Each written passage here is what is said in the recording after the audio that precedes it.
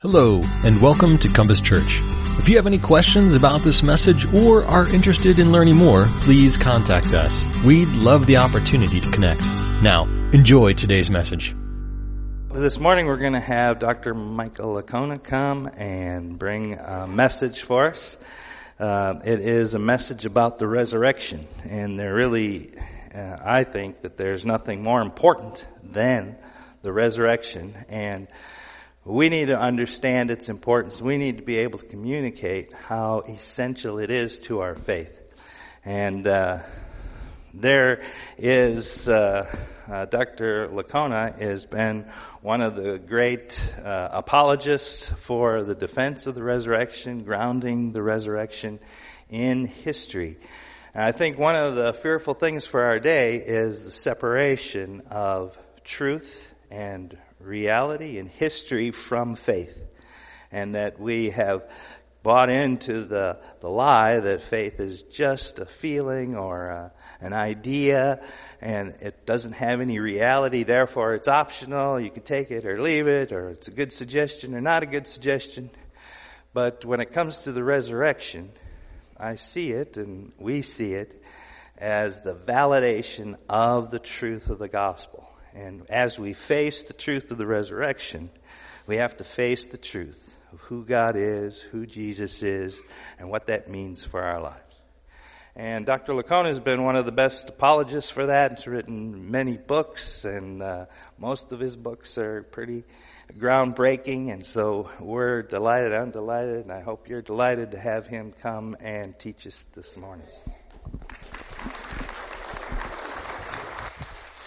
Thanks, brother.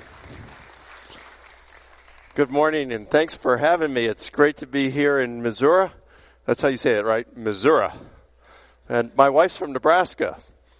She's from a little town called Nebraska City. Anybody know about that town? Okay, several, yeah. Little clearing in a cornfield. And we met at college, and what a wonderful woman. We've been married for 32 years, and so it's been wonderful being here. Well, I get to go to some interesting places in what I do. I'm on the road quite a bit. A few weeks ago, I was in Singapore.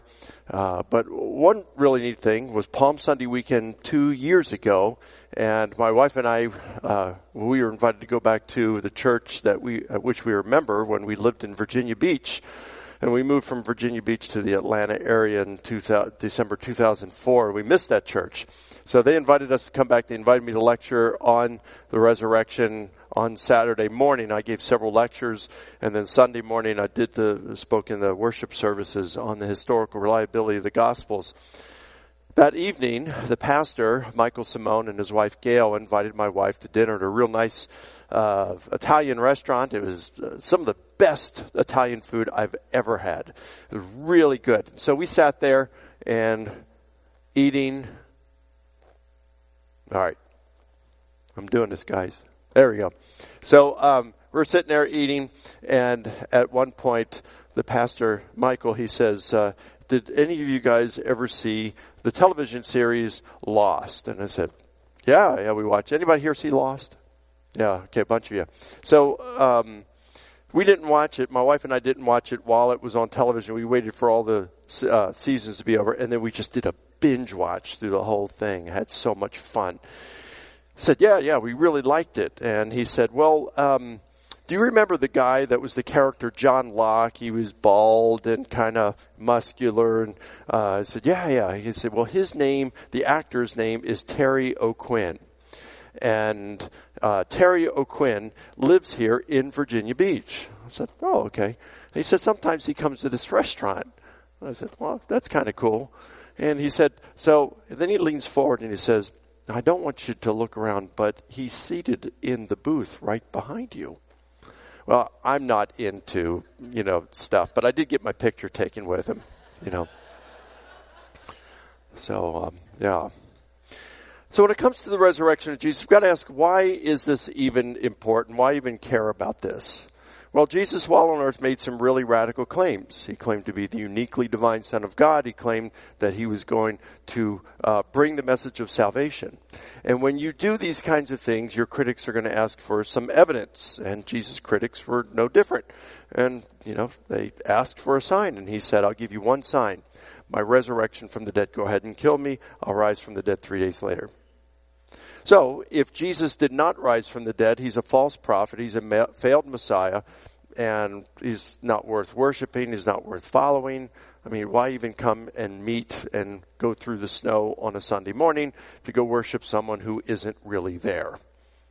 But if Jesus did rise from the dead, then it seems that he would have done so in confirmation of his personal, radical claims. And it gives us something to think about, because then his teachings would be true, and what we do with those teachings could impact our eternity. But it's more than that. You think, if God does not exist, what does that mean about certain things like all the injustices we see in our world today? Slavery, human trafficking, child labor, rape, murder, people who are falsely accused, convicted, and go away to prison for years, perhaps decades. Some even their entire adult lives for a crime they did not commit. Framed by someone who gets to go free and enjoy freedom even though they're the criminal, and puts an innocent person in prison and takes their life away so that they can enjoy freedom. If God does not exist, then that person's cries are never heard. There's no one that's even cares about that person. If God does not exist, then injustice goes unanswered. And then I think of all the goodness that happens in the world. People who give up their freedom, the comforts of life, give up their lives even to help the oppressed. If God does not exist, then goodness goes unanswered. And then I think, if God does not exist, what about the finality of death? All of us are going to face it someday. Whether it's and our own, and many of us have already faced it when it comes to our loved ones. I've lost both my parents in the last 6 years, and I miss them. But I have a confidence that I'm going to see them, because if Jesus rose from the dead, Christianity's true, and because they were followers of Jesus, I'm going to see them again. But I'll tell you this, about 2 months ago, my dog died. We had the dog for 16 and a half years. Dog became a family member. Love that dog. And I can tell you, my wife has seen me weep maybe 3 times in our 32 years of marriage. But I have wept more over the loss of that dog than I did both my parents combined. And it's not that I love the dog more than my parents. It's because I have the confidence I'm going to see my parents again. I don't have such confidence with the dog. But if God does not exist, the finality of death applies to everyone. And when someone dies, that is it. Their life is over, and in a very short, relatively short period of time, all memory of that person will have been erased. No one will be left to remember them. And we are forever apart and lost. So that's the narrative. If God does not exist, injustices go unanswered, goodness goes unrewarded, and death is final. But there is another narrative, and that narrative says, in the beginning, God created the heavens and the earth. And that God loved the world so much that he gave his only Son, that whoever believes in him will never perish, but will have eternal life. And this is eternal life, that we may know the only true and living God and Jesus Christ whom he sent. And that he cares for us. We can cast our cares on him because he truly cares for us. If God exists, then injustices will go answered. Goodness will be rewarded, and death is not final. Now that's good news. But just because it's good news doesn't mean it's true. Which narrative is true here? How would we know which narrative is true? You can't just say, I want one narrative to be true. I want Christianity to be true because of all the benefits. That doesn't make it true. So we look for evidence, and Jesus gave that evidence with this resurrection. He said he would. So the thing is, do we have any evidence for the resurrection? And yes, we do. But is that evidence sufficient to establish that he actually rose from the dead? I think that it is. And let me just give you some of the evidence for this. Is this thing working? Okay. Did you do that or did I? Okay. I don't know why this. So we're going to start off with one fact. It's lit up. Okay. So this is a fact that I'm giving you here. This fact is granted by virtually every scholar in the relevant field of history, historical kind of field, who studies the subject, including skeptical ones. Atheists, agnostics, Jewish, liberal, whatever. Virtually 100% grant this fact. And here's the fact. Jesus' disciples were going around claiming that he had been raised from the dead and had appeared to them. Now, it's not saying that he actually rose from the dead. Neither is it saying, go back, I'll tell you when to move. Oh, you're trying, okay. So, it's not saying that he rose from the dead. It's not even saying that they believe that he rose from the dead. It's just saying that they were claiming it. And this is a virtually undisputed fact right here. And here's why. Give you some evidence. Next slide. Okay, so can you go back one? Okay, so the first evidence is Paul. Now, Paul had been a skeptic. Paul had actually been out there persecuting the church, the Christians, because he believed Jesus was a false prophet, a failed Messiah, and he believed it was God's will. He was a committed, zealous Jew, and he believed it was God's will to destroy the movement that Jesus had started. So he goes out arresting Christians and persecuting them, and then, by his own testimony, he has an experience that he is convinced is an appearance of the risen Jesus to him. And it radically transforms his life from being a persecutor of the church to one of its most able defenders. And Paul, in his letter to the church at Corinth, which historians, again, even skeptical ones, grant that he actually wrote this letter, and he's writing it within 25 years or less of Jesus' crucifixion, he goes through some tradition. He says, okay, Jesus died, he was buried, he was raised, and he appeared to individuals and to groups. And then he says, whether it was I or they, the apostles, this is what we preached and this is what you believed. So Paul is saying, I preach to you and the apostles are preaching right now, and Paul knew the apostles. He says, this is what we are preaching, the death, burial, resurrection of Jesus, and the appearances to others. So our first line of evidence is that Paul himself claims to be an eyewitness. He claims to know other eyewitnesses, the apostles, and he says that they are all proclaiming the resurrection of Jesus. That's one. Second, oral tradition. Oral tradition was very much in play in the first century, and they had ways. It's not like the game of telephone, where I whisper something in your ear, and by the time it gets to the back, it's completely distorted. Certainly that happened in antiquity. We know it happened because we have things like the Gospel of Thomas, the Gospel of Peter, the Gospel of Mary, Gospel of Philip, and so forth. But we also know that oral tradition had a very controlled way to be passed around.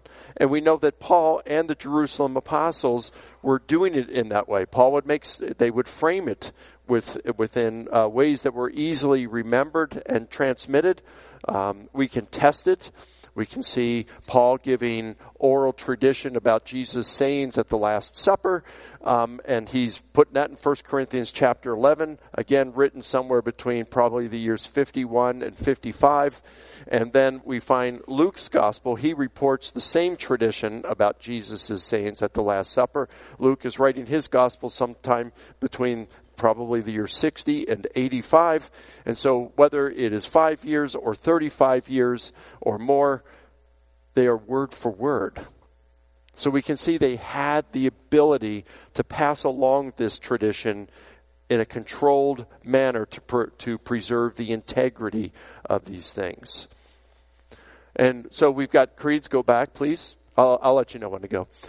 So you got creed, 1 Corinthians 15, verses 3 through 7, that's where Paul says, I delivered to you what I had also received from the apostles. Christ died for our sins. He was buried. He was raised. He appeared to Peter, to the 12, to more than 500. to James, to all the apostles, and they said, last of all, he appeared to me. And then the speeches in the book of Acts, the speeches aren't transcriptions of what they said. I mean, because you can read these things in 3 to 5 minutes. There's no way they're going to give a sermon for 3 to 5 minutes. You wish, right? So these are sermon summaries. They're meant to encapsulate a summary, an outline of the kind of things that they were preaching on these occasions. So in these, it has the apostolic preaching. It's called kerygma. It's the official, formal apostolic preaching that's out there. Their message. And that talks about the death, burial, resurrection of Jesus and the appearances, and that the apostles were eyewitnesses. So it's preserving this kerygma. Okay. And then you have, go on, next one. Written tradition. We've got the 4 Gospels, Matthew, Mark, Luke, and John. We have a letter by Clement of Rome. Clement is known to have been a disciple of the Apostle Peter. And then you have Polycarp, who is known to have been a disciple of the Apostle John, the son of Zebedee. And so what they write in there, they talk about how the apostles were claiming that Jesus rose from the dead. So we've got these different sources, 9 different sources. If you're trying to remember them, just remember the acronym POW. You got Paul, oral tradition, written tradition. And in these, we find, every one of them, we find the apostles claiming, or reports of the apostles claiming, that Jesus rose and had appeared to them. So it's not just one source. We've got 9 independent sources that are saying these things. You get 9 independent sources, it's virtually indisputable that this thing would happen if you've got independent sources like this. So that's why scholars are virtually unanimous in their acceptance of the fact that Jesus' disciples were claiming that he rose from the dead and had appeared to them. Again, we're not saying they believed it. We're not saying that he actually rose. At this point, we're just saying that virtually 100% of all scholars who study the subject, no matter how skeptical, will say that Jesus' disciples were making this claim. Now, what do we do with this? Well, let's break this up and make it real simple. So, next slide.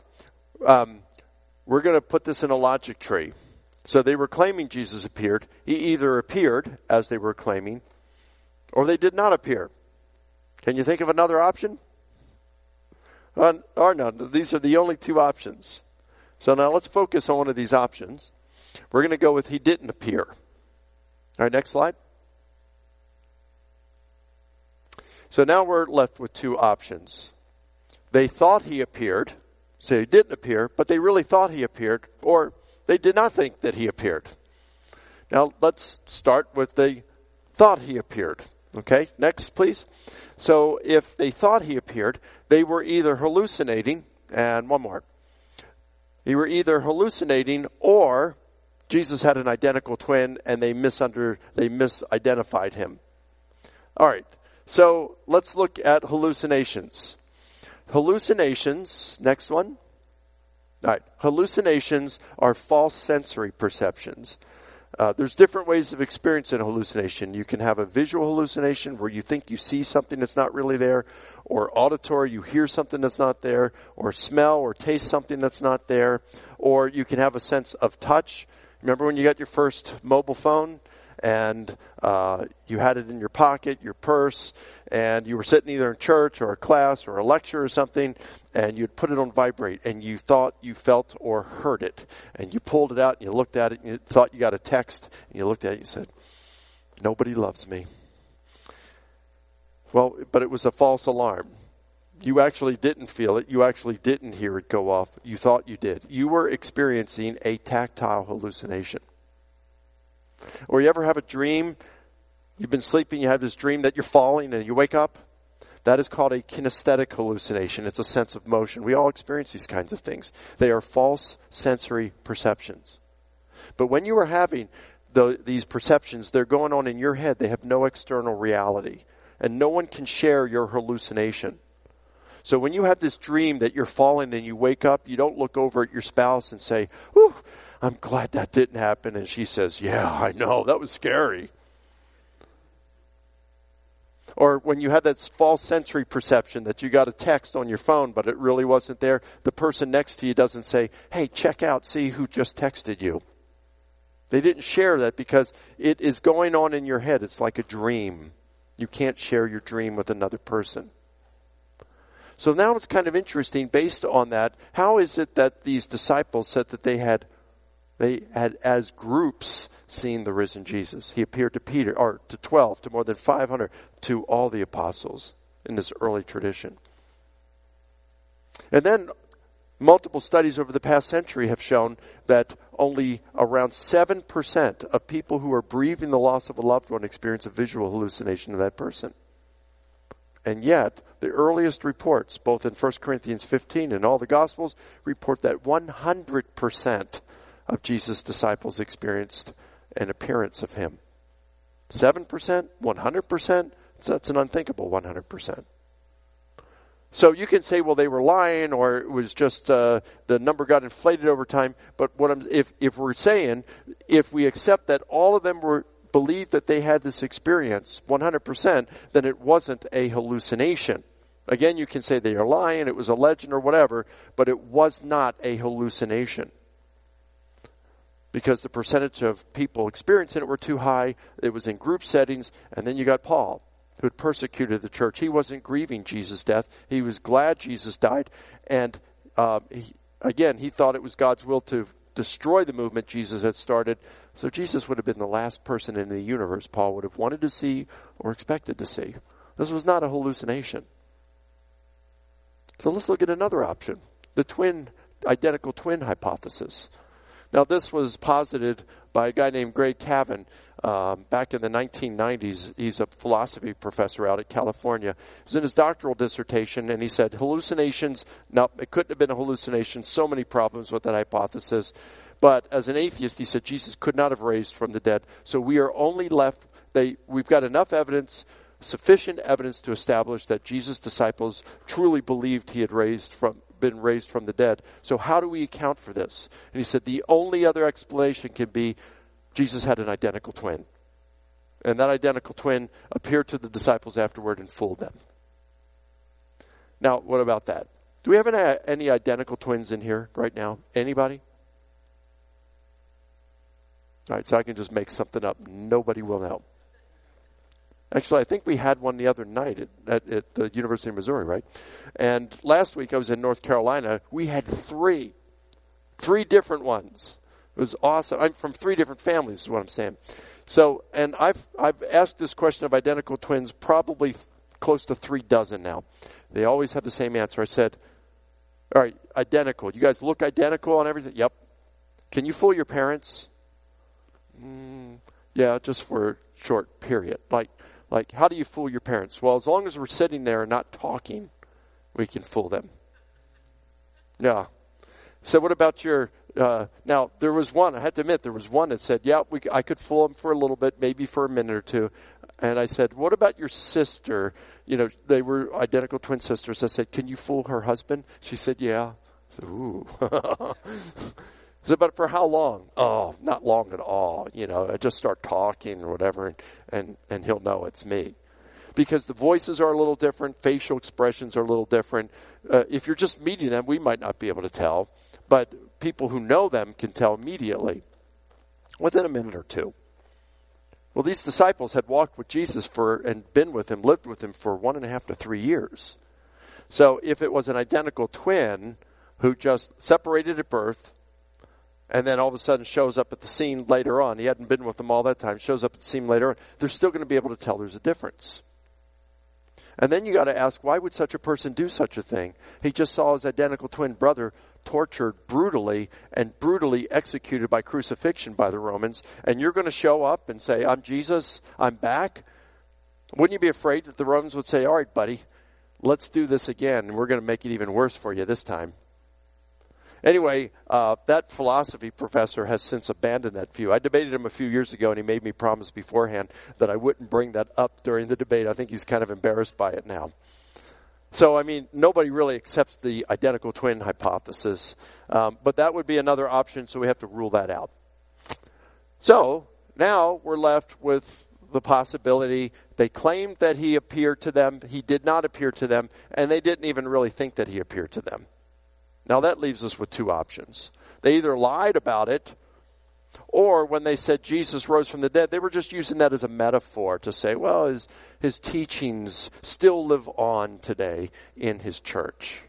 So let's look at that. Let's start off with lied. All right, Jesus' disciples lied about it, let's say.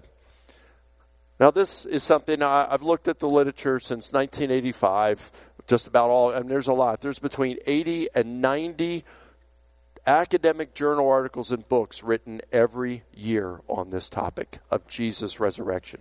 In fact, Dale Allison, one of the top New Testament scholars in the world, he teaches at Princeton. He wrote a book several years ago. He's a friend of mine, and he says, this topic we're talking about here today, this morning, is the prize puzzle of New Testament research. And I couldn't find a single scholar who thinks the disciples lied about it. Not since 1985. No atheist, no agnostic, no Jewish, no non-Christian scholar, historian who would say Jesus' disciples lied. Why? Because we've got multiple independent reports. I could give you at least 11 reports. Not all of them are independent, but at least 11 reports from antiquity that said that these disciples of Jesus were willing to suffer continuously and willing to die for their proclamation that Jesus had been raised from the dead. Now, of course, that doesn't prove that Jesus was raised. We all know that Muslim terrorists are willing to die for jihad today. We know that Buddhists in the past, monks, were willing to douse themselves with gasoline and set themselves on fire in protest of the Vietnam War. We know that people in the cause of atheistic communism were willing to give up their lives for their cause. So it doesn't, just because you suffer or die for your belief doesn't mean that belief is true. Christians dying today as martyrs doesn't show that Christianity is true or what they believe is true. But what it does show is they sincerely believe it to be true. You wouldn't have a Muslim terrorist go into Al-Qaeda and they say, well, we want you to strap a bomb on your back and go blow up all these people. And the person thinks, well, let's see, Muhammad's a false prophet. Quran's not from God. I kill all these innocent people. God might not like that. All right, sign me up. No, they're doing it because they believe Islam is true. If you are willing to suffer and willing to die for your beliefs, for your cause, it's because you believe it to be true. Liars make poor martyrs. So this shows not that Christianity was true, not that Jesus' disciples actually experienced appearances of Jesus resurrected, but it shows that they truly believed that he had been raised from the dead and had appeared to them. They were not only proclaiming it, they actually believed it. Again, I couldn't find a single scholar today who, from 1985 through today, who thinks that the disciples lied. So let's look at metaphor. Well, metaphor, it's just when they said it's Jesus rose from the dead, it was a metaphor to say his teachings live on in the church today, but they really didn't mean it in an actual physical bodily sense or in any real sense that Jesus is actually alive today. Well, this one's easily refuted. Real easy. When you go to 1 Corinthians 15, what happens here is the Corinthian church has sent Paul a letter, and they said, Paul, there are some people here in Corinth that are mocking us for thinking that we're going to experience a resurrection someday. We're going to live forever and have eternal life. Because they're saying this life is all there is. When you die, that's it, period. So, and they're saying there's no resurrection of the dead. So what can we say about that? How are the dead raised? And with what kind of body are they going to have? And so Paul answers this. And he basically says in 1 Corinthians 15, he gives an argument that says, look, when we talk about us being raised, this is what's known as the general resurrection. This is just something that's been believed within Judaism for centuries, millennia. It's the last day, the judgment day, the dead will be raised. That's called the general resurrection. And Jesus being raised from the dead back in the year 30, April of 30, he was the beginning, the first fruits of the general resurrection. And then he says in chapter 15, verse 23, we will be raised when Jesus returns. So, Paul says, if we're not going to be raised, then that means Jesus was not raised. Because he started the general resurrection, and the two, our resurrection and his, are inextricably linked. So if we're not going to be raised, there's no general resurrection, that means Jesus was not raised. And then he says, if Jesus was not raised, our faith is worthless. Because that means his death on the cross will not atone for our sins. And people who have died as Christians, followers of Jesus, our family, our friends are forever lost. So he says, if Christ has not been raised, not only is our faith worthless, let's go out and eat and drink, for tomorrow we die. Get all the sex you want, get all the weed you want, go live life for pleasure, get as much pleasure as you can, because this is all there is. Eat ice cream, don't worry about being on a diet or anything. Just go ahead and enjoy life as much as possible. But Christ has been raised, he says. Therefore, we will be raised. Therefore, the Christian life is worth living. That argument makes no sense whatsoever if by resurrection they meant, Jesus' teachings still live on. That doesn't give any hope of eternal life if he was not actually raised.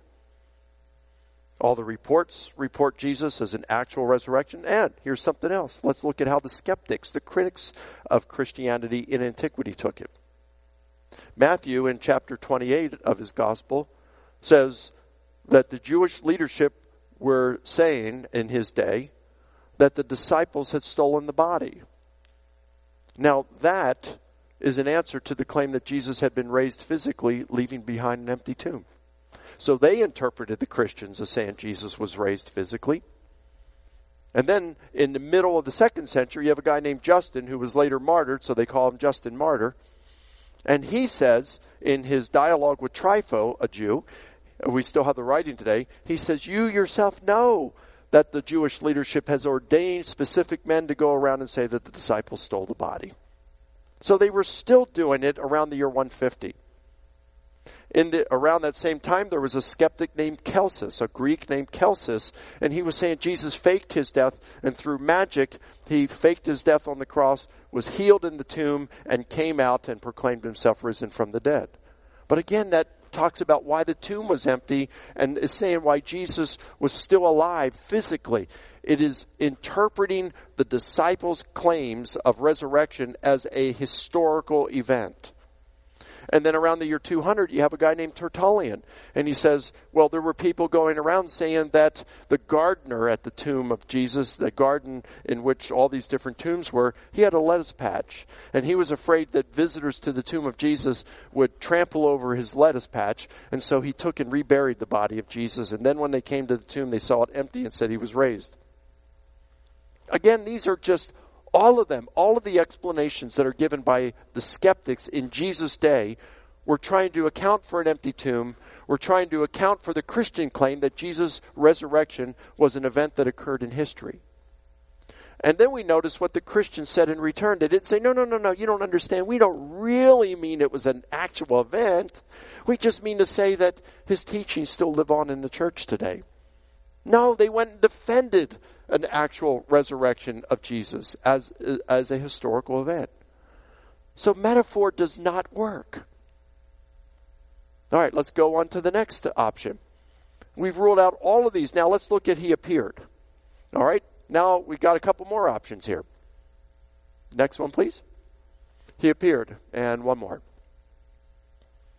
So it's either because he did not die, and then he appeared to them, or he did die, and then he appeared to them alive again.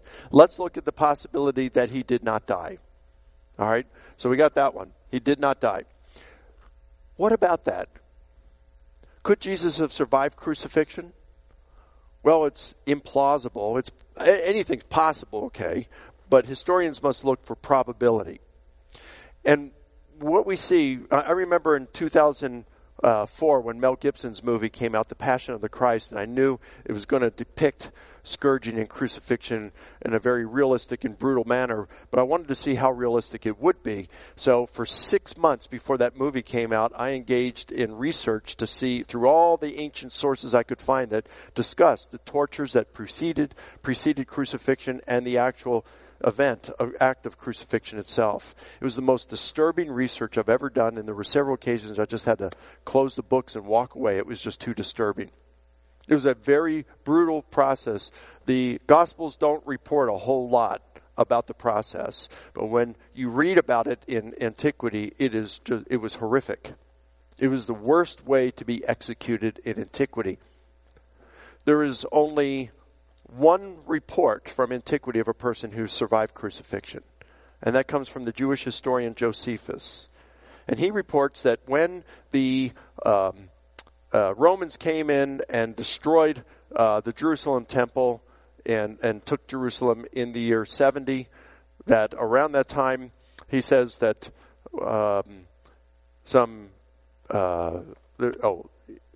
the Romans captured several of his friends and they crucified him, and he saw them. And so he went to his friend Titus, who was the Roman commander at that time, and asked him the favor that he would spare their lives. And Titus, as a favor to Josephus, ordered that all three be removed from their crosses and provided the best medical care Rome had to offer. In spite of this, 2 of the 3 still died. So even if Jesus had been removed prematurely from the cross and medically assisted, his chances of survival were very small. But here's the thing. There's no evidence at all, not a report, not a scrap of evidence that would suggest that Jesus was removed from his cross intentionally before his death and that he was provided any medical care whatsoever, much less Rome's best. So while there are possibilities that can be considered, historians, if they're going to be responsible, must look for probabilities and weigh the evidence, the data. And given all the evidence we have for Jesus' death by crucifixion, and we have a lot, without any evidence to the contrary, the historian at least must conclude that Jesus was crucified and that the process killed him. Well, now, folks, we only have one other option. And that is that, all right, go one more. And one more. Jesus died and he rose from the dead. There are no other options. This is the only one that works, that can sufficiently account for the data. And this is pretty interesting because as we go into the Easter season, we can see that when we read about the resurrection of Jesus, when we hear about it, this isn't just some fairy tale. And it's not just something that we have to accept by faith. There's actually evidence for it, good evidence for it. And what this means for us as believers is we can look at this and say, wow, this narrative over here that in the beginning God created, that God loves us so much that he gave his only son, and that we can have eternal life by becoming his follower. That's pretty cool. It means that if some of you in here, I see that there's several senior citizens, one day, if it hasn't happened already, you're going to get that bad news. You got cancer, you got 6 months, 4 months, whatever. And it's going to really hit you at that point, and you're thinking, whoa, my life's over soon. And it's like, wow, if there's eternal life, the resurrection makes a huge difference. I'll tell you, it did with my parents when they were within a hair's breadth of death. My mom and dad went to their graves with peace and confidence because they knew that this was just a transition, a short transition from one life and into a different kind of life in heaven with peace and joy in the presence of God forever. That's pretty cool stuff. And we can know it's true because Jesus rose from the dead. And with Jesus' resurrection, we can know Christianity is true and we can rely on his promises. I hope this has been encouraging to you. And one more slide, please. That's my website, risenjesus.com. And if you go there, we have videos, some debates I've done, some lectures I've done. There's some articles that you can read. So there's some more resources. Pastor Ed, which, boy, I've sure enjoyed meeting you and Peggy this weekend. You guys are awesome. And I know you guys are blessed to have Pastor Ed here and probably glad to have him back. And I can't believe this is his first week back and he's having me speak. That's pretty cool. Shows he's not a pulpit hog. That's pretty awesome. So anyway, I have a book table back there with some books. The main book I have is The Case for the Resurrection of Jesus. This is a book that Gary Habermas and I wrote years ago, and it is a self-study course on the evidence for the resurrection. It's very easy to read and get through, and it also has a CD in it with a video game for adults or children. But it only works on PCs. It doesn't work on Mac. I'm sorry, I'm a Mac user, but they could only make this one for PCs. And it's a simulated television game show with a 3-dimensional animated game show host who's pretty hilarious, and he helps you master the material in the book. It costs over $250,000 to put that game together. We had a company do it for free. A defense contractor. They built simulators for tanks for our military, and they put it together for free. It's pretty cool. Anyway, that book is back there. I only have a limited number of copies, and I have a few others back there if you're interested. So I'll be at the book table if you want to get some of those resources afterward. So thank you for allowing me to come. And how do you guys close the service? You want me just to pray? Okay, let's pray.